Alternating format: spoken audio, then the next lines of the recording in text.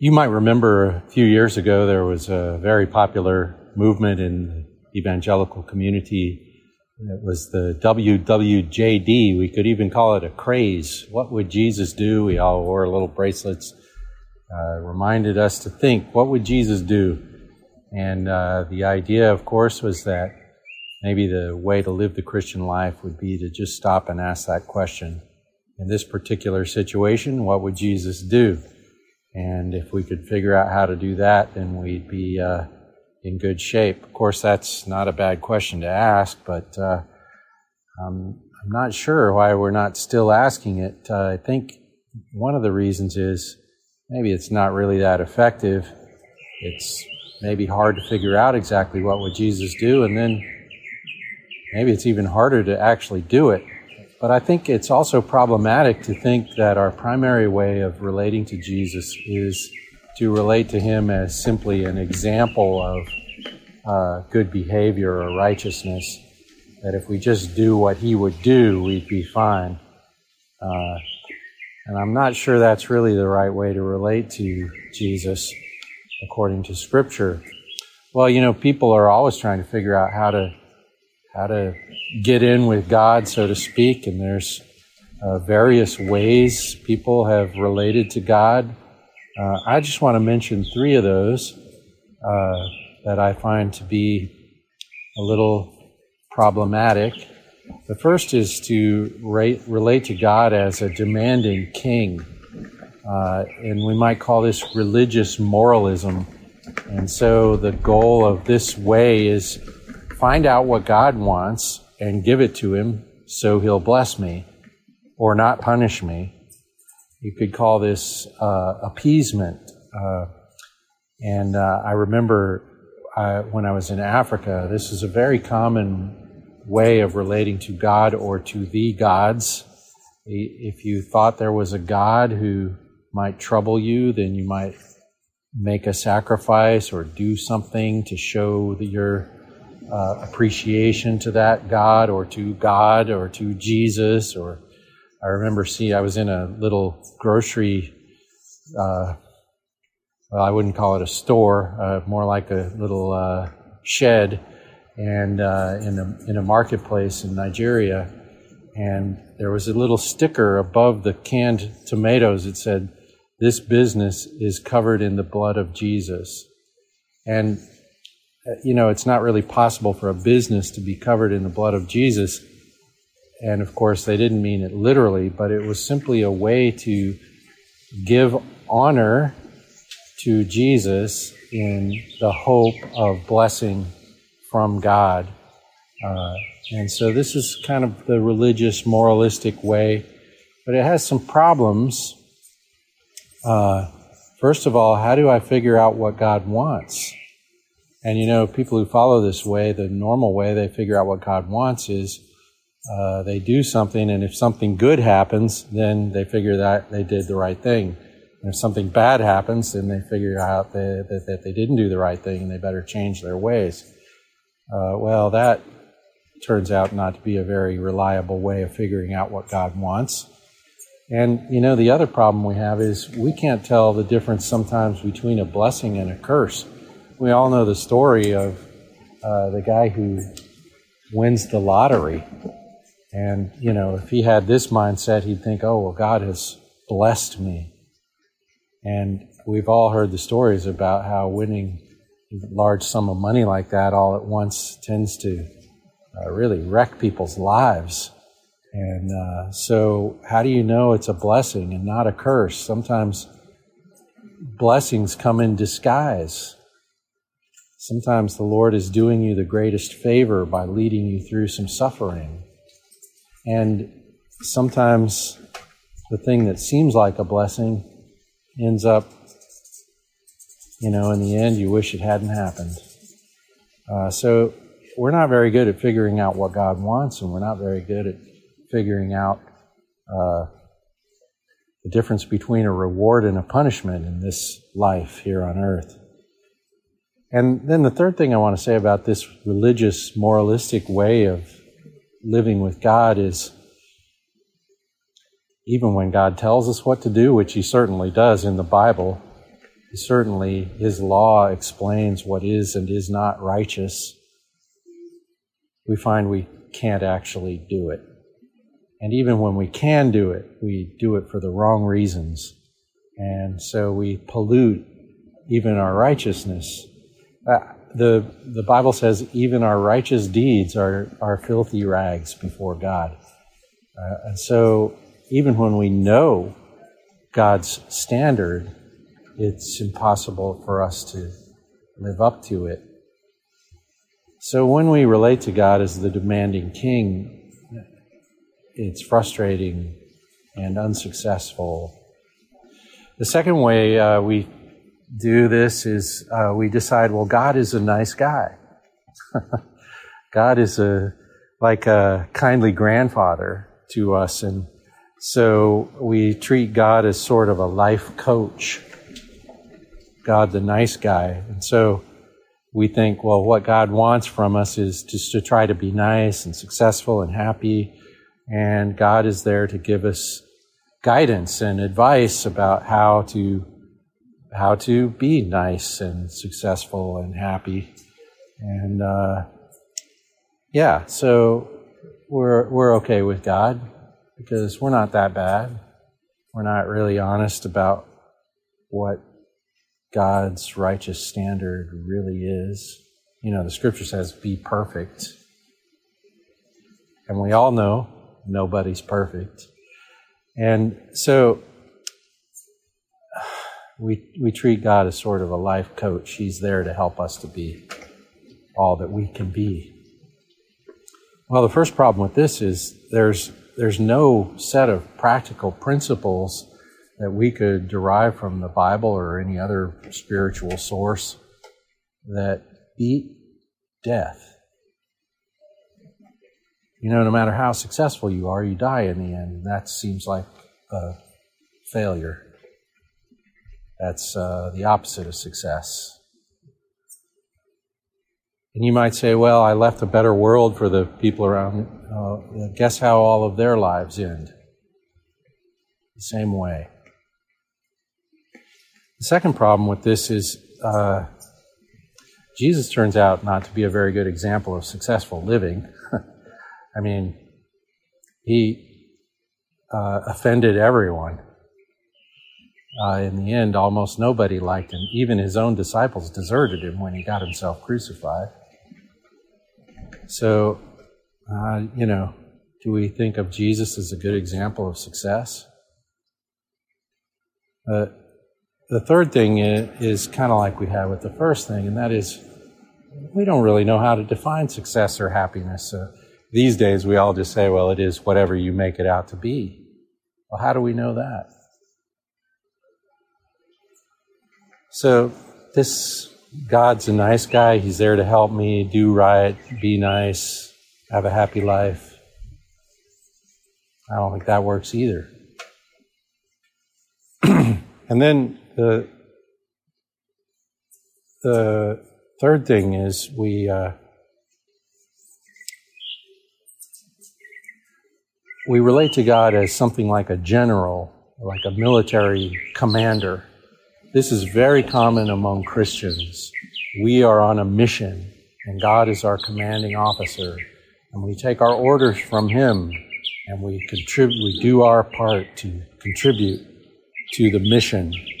God, in this way of thinking, God needs me to get stuff done. Oh, wait, God doesn't actually need me to get anything done. God can get anything done He wants without any help from me. And so this also becomes kind of a burdensome way to live. People burn out as missionaries. This is the language we hear a lot where everyone's a missionary. Well, is that really the primary identity of a Christian? We certainly do have a mission in the church, but is that the primary identity of the church? That's worth thinking about. You know, when I think about God the nice guy, or God the general, I think they're reflected in the prodigal son and the other prodigal son. The two brothers. The first prodigal son treats his father as just the source of everything good. He's just there to consume his father's goodnesses. So he takes his thing and he does his own thing, and he looks for God's blessing in having that life, and ultimately his life crashes. And that whole way of thinking sees God as sort of a means to an end. Well, the Bible has a word for that. The word is idolatry. We want God because God gives us something we want even more than God. And that's like the first prodigal son, and kind of belittles God. Well, and the God as general is kind of like the second prodigal son, the guy who says to his father, "Hey, I've been here serving you this whole time. I only serve you, and I've never gotten a party." See, that's kind of where we end up if we adopt that idea that our primary relationship with God is the relationship of agent of God's work in the world. And then we carry the burden of God's work in the world, and we end up bitter and resentful, and we don't appreciate God's grace toward sinners. We end up sort of preaching a shape up and do right and join the team kind of gospel, which is really no gospel at all. Well, I just wanted to talk about this as a way of kind of getting into the idea of how do we live with God? What is our relationship to God? And I think we find in the prayer we've been looking at in John 17, Jesus' high priestly prayer. Oh my goodness. It turns out that when Jesus prays for us, he doesn't pray along these lines. He doesn't pray that we'll meet God's demands as the oppressive king. And he doesn't discount God's righteousness by thinking of him as some kind of kindly grandfather figure who always brings us candy. And he doesn't burden us with the weight of his mission. And it's going to be interesting. I think we want to look into this. What does Jesus ask for when he prays? Well, I think we want to turn now to our passage in John chapter 17, where we've been studying the high priestly prayer of the Lord Jesus for quite a few weeks now. And we might notice, first of all, that we've seen five requests so far. The first request was glorify your Son, and in that Jesus is referring to the glorification of the Lord Jesus in the work of the cross, the greatness of that work. And then the second request, glorify me with the glory I had together with you before the foundation of the world. And so Jesus is talking there about his resurrection, his ascension, his return to God, essentially. And then the third request specifically references us, which is glorify them, or no, I'm sorry, not glorify them, keep them,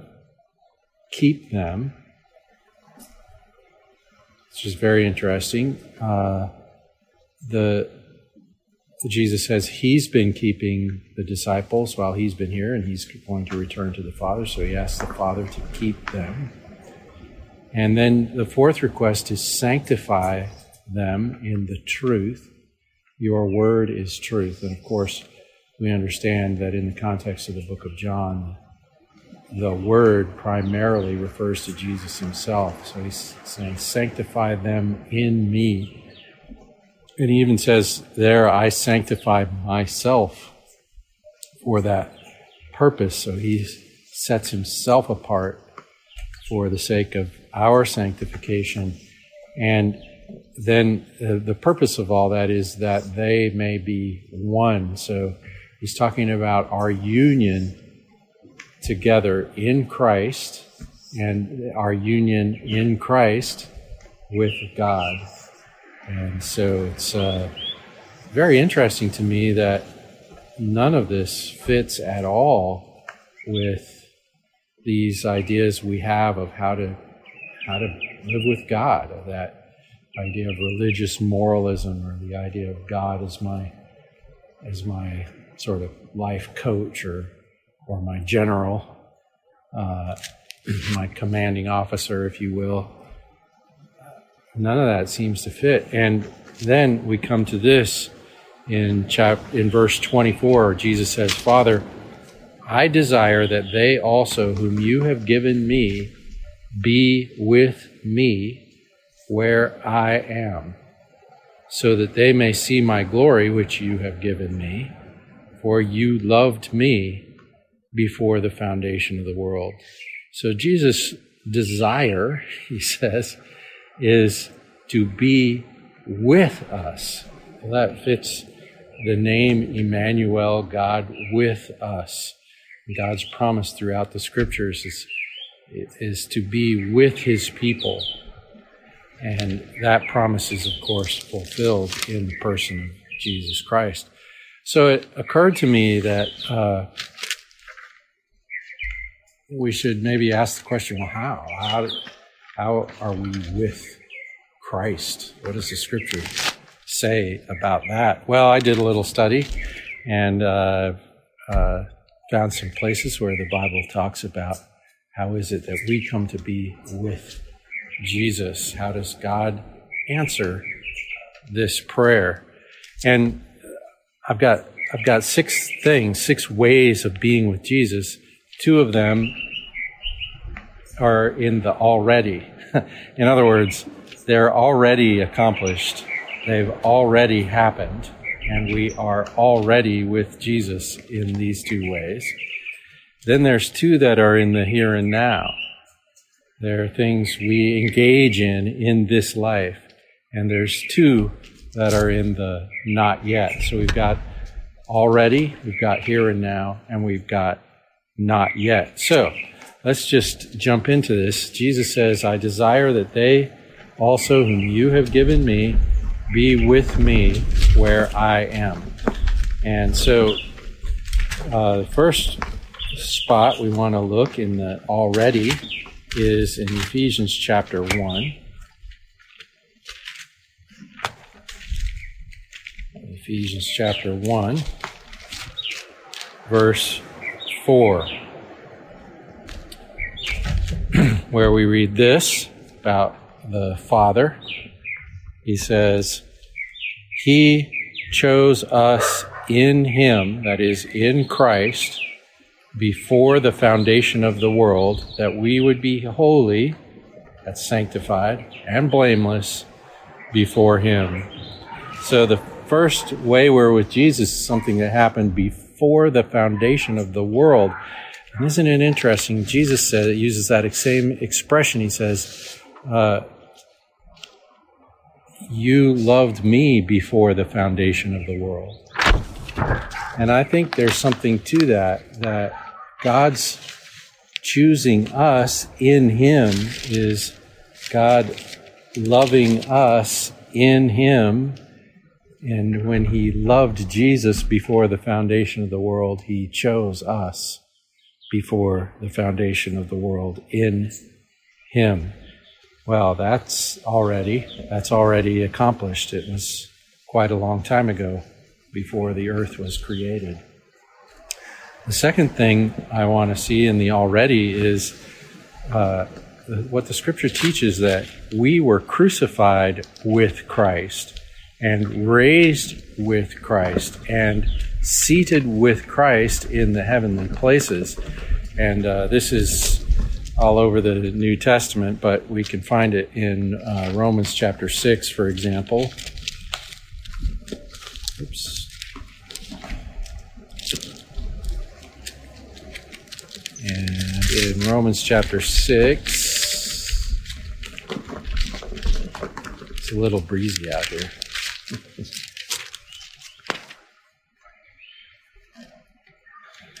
In verse 4,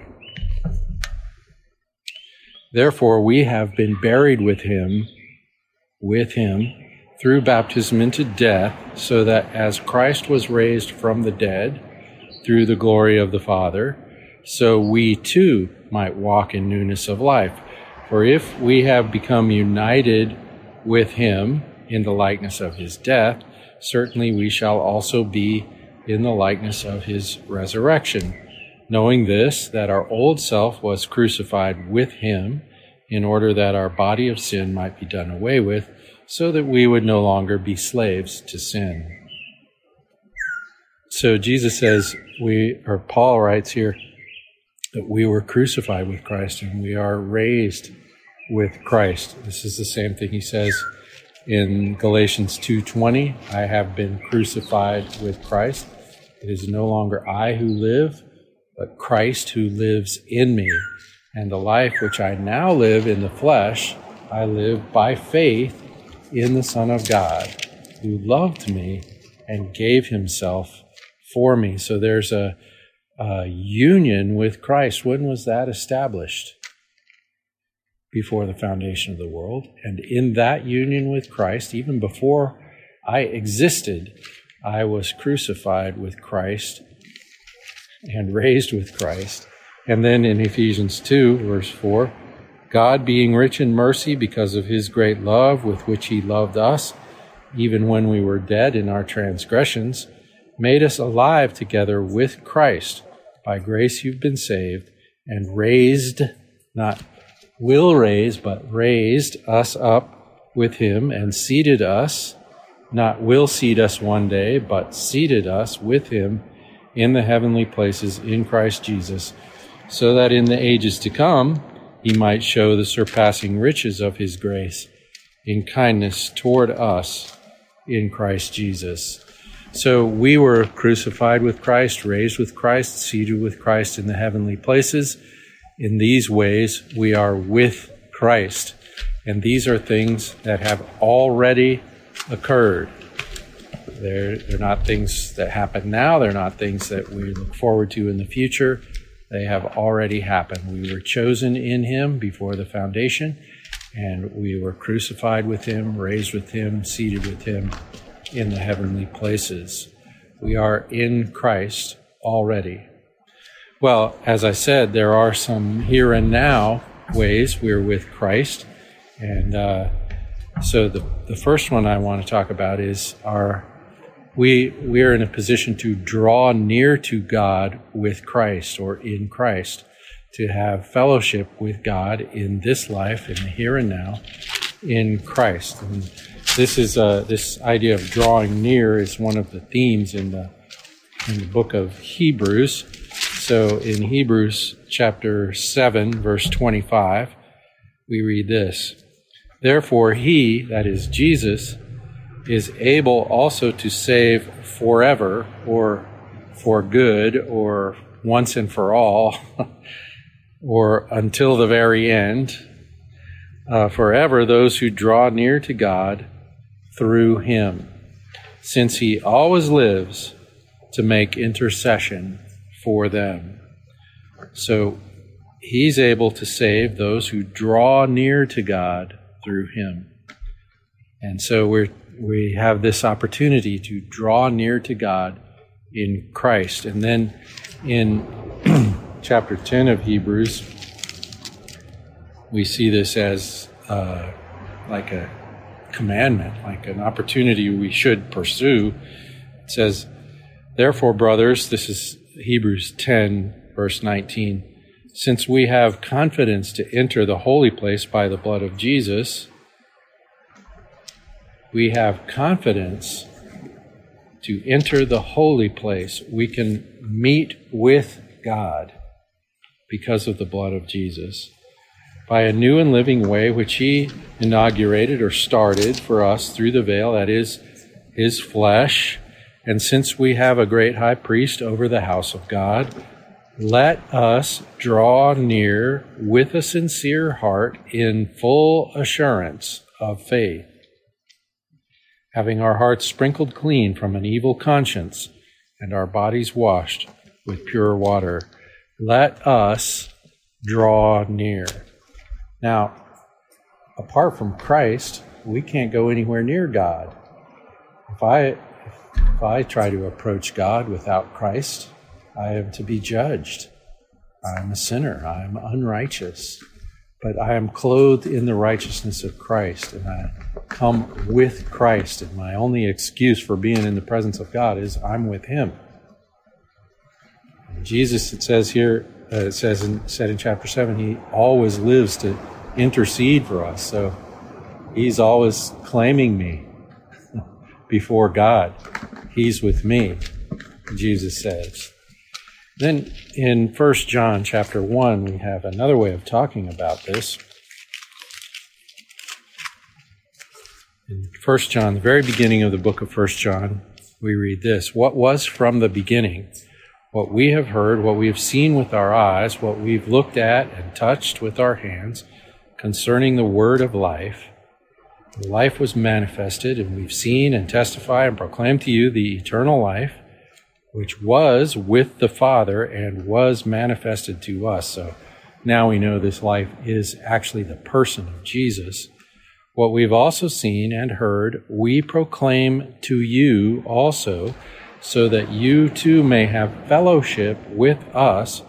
And indeed, our fellowship is with the Father and with His Son, Jesus Christ." So how are we with Christ? We have fellowship with God. The life of God was manifested to us and proclaimed to us so that we also may have fellowship with God.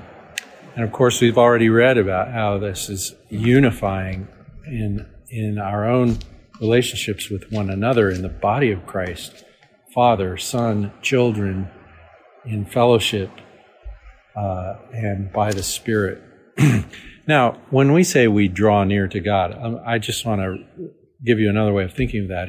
It's like this: we live prayerfully. We live in prayer. We rest in our acceptance by God because of the finished work of Christ. That is done and done. We are with Christ. We are united with Christ. He chose us before the foundation of the world. We died with Him. We rose with Him. We're seated with Him. We rest in that reality. He made us alive again in Christ. And so we rest in the acceptance we have, the access we have because of the work of Christ. And then we live from the promises of God, not for them. We're not trying to gain the promises of God. We live in recognition of the fact that we have the promises of God. Paul writes in 2 Corinthians chapter 1, all the promises of God in Christ are yes. So there's nothing left for us to be given. We have all the promises of God. This is not claiming the promises of God. We don't need to claim the promises of God. Look, if God has promised you something, He'll deliver it. He is utterly trustworthy. And we know Him. We walk prayerfully. We draw near to God with Christ. We walk in a trusting conversation with God in the assurance of our salvation in Christ. We don't try to gain assurance. We have it, and we live from it, not for it. We don't try to gain the promises of God. We have them in Christ. And so we live from them, not for them. We draw near to God in Christ. So that's the first thing in the here and now. The second thing is this. We share in His sufferings. How about that? Mostly because it's a way of knowing Him. Paul writes about this in Philippians chapter 3. In Philippians chapter 3, I'm starting with verse 7, he says this, "Whatever things were gained to me, those things I have counted loss for the sake of Christ. More than that, I count all things to be loss in view of the surpassing value of knowing Christ Jesus my Lord." Well, this is what Jesus said at the beginning of the prayer, isn't it? This is eternal life, that they may know you, the only true God, and Jesus Christ, whom you've sent. Paul has figured out that the prize in life is to know the Lord Jesus Christ, to have a rich, full relationship with Jesus Christ. That isn't for the purpose of something else that's better. We don't enter into a relationship with Jesus Christ in order to get something else. That is the thing we get. That is the thing we get. But then he goes on because he says, in view of the surpassing value of knowing Christ Jesus my Lord, for whom I have suffered the loss of all things and count them but rubbish, so that I may gain Christ. Nothing's better than gaining Christ, and may be found in him, not having a righteousness of my own derived from the law, but that which is through faith in Christ. The righteousness which comes from God on the basis of faith, that I may know him and the power of his resurrection. Now, get this, and the fellowship of his sufferings, being conformed to his death, in order that I may attain to the resurrection from the dead. You see, Paul understands that in his own suffering, it's a way for him to know Christ. When he suffers for the sake of the gospel, of communicating the good news to people, when he sacrificially loves someone, he is getting to know Christ. And getting to know Christ is the very prize of all. And so the main reason he wants to know the fellowship of his sufferings is because he wants to fellowship with Christ. Christ suffered for the sake of his people, his loved ones. And so Paul says, well, if I want to know Jesus, then I need to suffer like Jesus suffered, being conformed to his death. You know, last time we looked at 2 Corinthians chapter 4, and we read that great passage about we're united in the sense that we're the people who have seen the glory of God in the face of Christ. But then Paul goes on from there. He says, we have the light of the knowledge of the glory of God in the face of Christ. But, he says in the next verse, we have this treasure in earthen vessels, so that the surpassing greatness of the power will be of God and not from ourselves. We are afflicted in every way, but not crushed, perplexed, but not despairing, persecuted, but not forsaken, struck down, but not destroyed, always carrying about in the body the dying of Jesus, so that the life of Jesus also may be manifested in our body. For we who live are constantly being delivered over to death for Jesus' sake, so that the life of Jesus also may be manifested in our mortal flesh. And Paul is saying, look, if you want to know Jesus, and knowing Jesus is the most valuable possible thing, then this sharing in the life of joyful service, of loving others sacrificially, is one of the ways, and maybe the best way, of coming to know Christ. And so in the here and now, we walk with Christ in drawing near to God in Christ, in living prayerfully, always depending on Him, trusting Him, resting in His care, and resting in His promises and His wisdom in fulfilling those promises. And then looking for and taking our opportunities to serve others. And this isn't some kind of burden or, difficult mission we have to endure. It's something we do for joy and with joy, because in it we come to know Jesus himself. And so I would say this is especially true if we're talking about sharing the gospel with someone. When Jesus said that the hour has come for the Son of Man to be glorified, you remember he went on to say, this is in John chapter 12, the hour has come for the Son of Man to be glorified, John 12, now verse 24.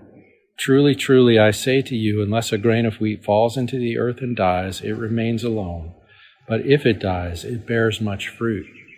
And at this point, we might think, he's talking about himself in his own death, but he goes on. He who loves his life loses it, and he who hates his life in this world will keep it to life eternal. If anyone serves me, he must follow me. And where I am, there my servant will be also. And that should remind us, I think, of Jesus' prayer, that they would be with me where I am. You want to be where Jesus is. You want to be with him. And where Jesus is in loving other people, even to the point of sacrifice on your own part. It says, where I am, there my servant will be also. If anyone serves me, the Father will honor him. So we have these two ways. We draw near, we live prayerfully, and we share in the sufferings of Christ. Paul talks about this in Ephesians 2 when he says that we are his workmanship, created in Christ Jesus unto good works, which God has prepared beforehand that we should walk in them. So we rest in Christ, and then we joyfully serve in Christ. We share the love we have experienced. So those are the here and now ways. So we had the already ways. The already ways were we were chosen in him before the foundation, and we were crucified with him, raised with him, seated with him in the heavenly places. And then the here and now ways were draw near, we live prayerfully, and then we walk in whatever good things he gives us to do. We rejoice in the opportunity to share in the sufferings of Christ for the sake of others. And then there's the yet to come ways. Yet to come ways, and the first of these is in Philippians chapter 1, where Paul is having an argument with himself. And he can't make up his mind what he would prefer. This is Philippians 1:21. He says, "For me to live is Christ, and to die is gain. But if I'm to live on in the flesh, this will mean fruitful labor for me, and I don't know what to choose. I'm hard-pressed from both directions, having the desire to depart and be with Christ, but that's very much better, yet to remain on in the flesh is more necessary for your sake." And then he says, because I believe that, I think I'll probably remain on in the flesh, but I can't make up my mind which of these I prefer. He loves the joyful sacrificial service that he has in his opportunity to serve the church and to communicate the gospel. And yet he says, I have the desire to depart and be with Christ, for that is very much better.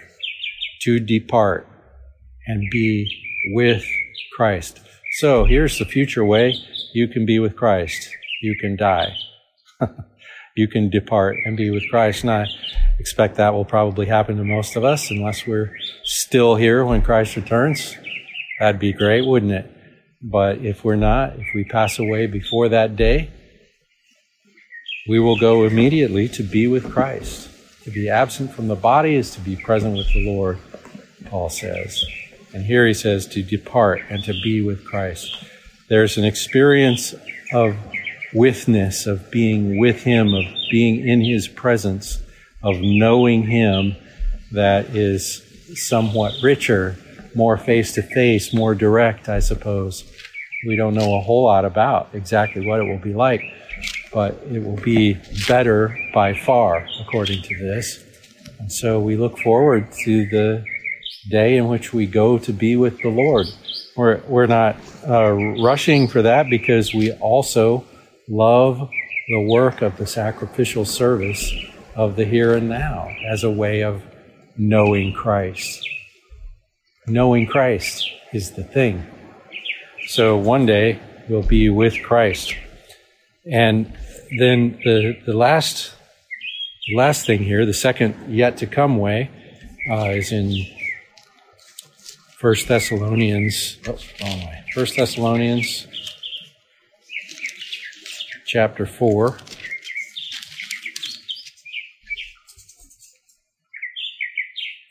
And verse 16. 1 Thessalonians 4:16.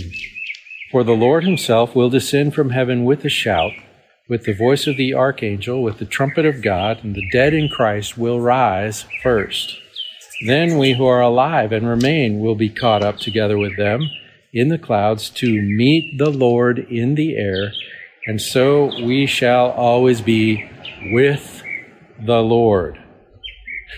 So we shall always be with the Lord. So there's a day that will come after some of us have died. And that is the day when Christ returns. And we, those who have died, will be raised, and those who have not died will be raised to be with the Lord. This is the day of the resurrection. In Colossians chapter 3, Paul says, when he appears, you will appear also with him in glory. John 14, verse 3, Jesus said, if I go to prepare a place for you, and I will return for you to receive you so that you'll be with me. This is his prayer, that they will be with me. So there's a sense in which the Lord is praying here in John chapter 17 for that consummation of all things in that final resurrection. He's looking forward to that day that is even now yet to come.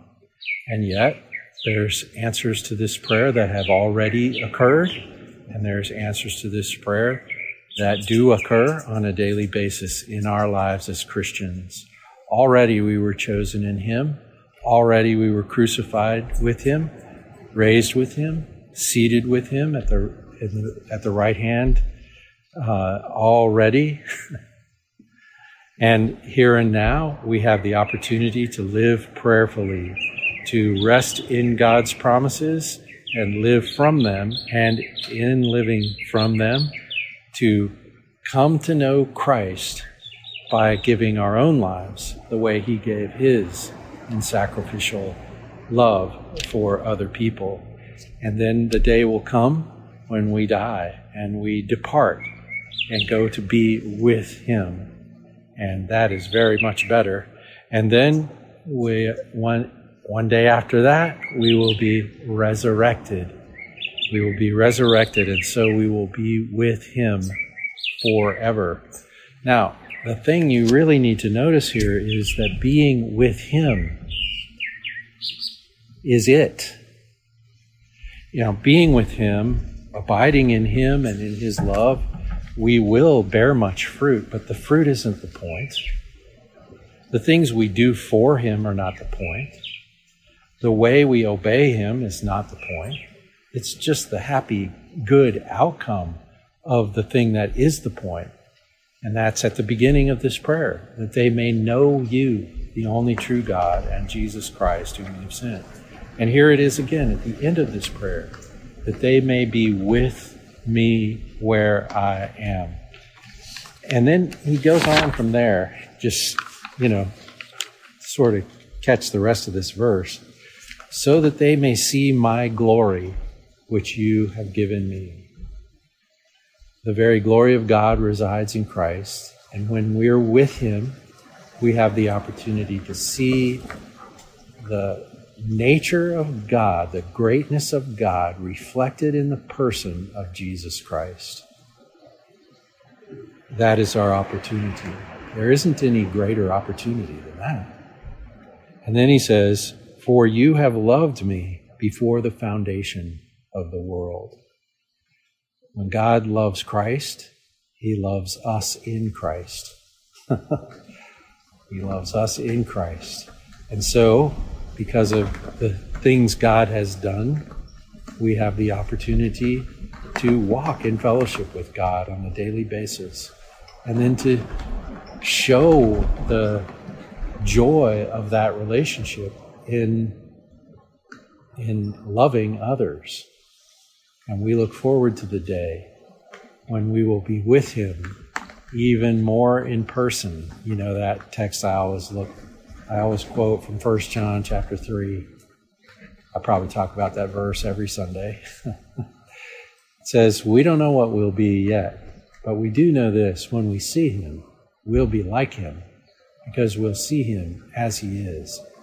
You see, being with Jesus changes you. Being with Jesus changes you. So whatever opportunity you have to be with him now, you should take it. And one day, we will be with him face to face and be completely transformed by that experience. This is fantastic news. We rejoice. We rejoice in it. Father, we thank you for this great love that you have loved us with, to be united to Christ, to be chosen in him, to be crucified, raised, seated with him in the heavenly places, to walk every day, to draw near to you, to live prayerfully with you, to walk in fellowship with you, and so in close fellowship with each other, to share your love with each other and the world around us, to show your goodness and your grace, to become people who are trophies of your grace. And Lord, we do look forward to that day when we will be with you once and for all, and we will know the joy of our full humanity in Christ. For all these things, we give you thanks. In Jesus' name and by the Spirit, amen.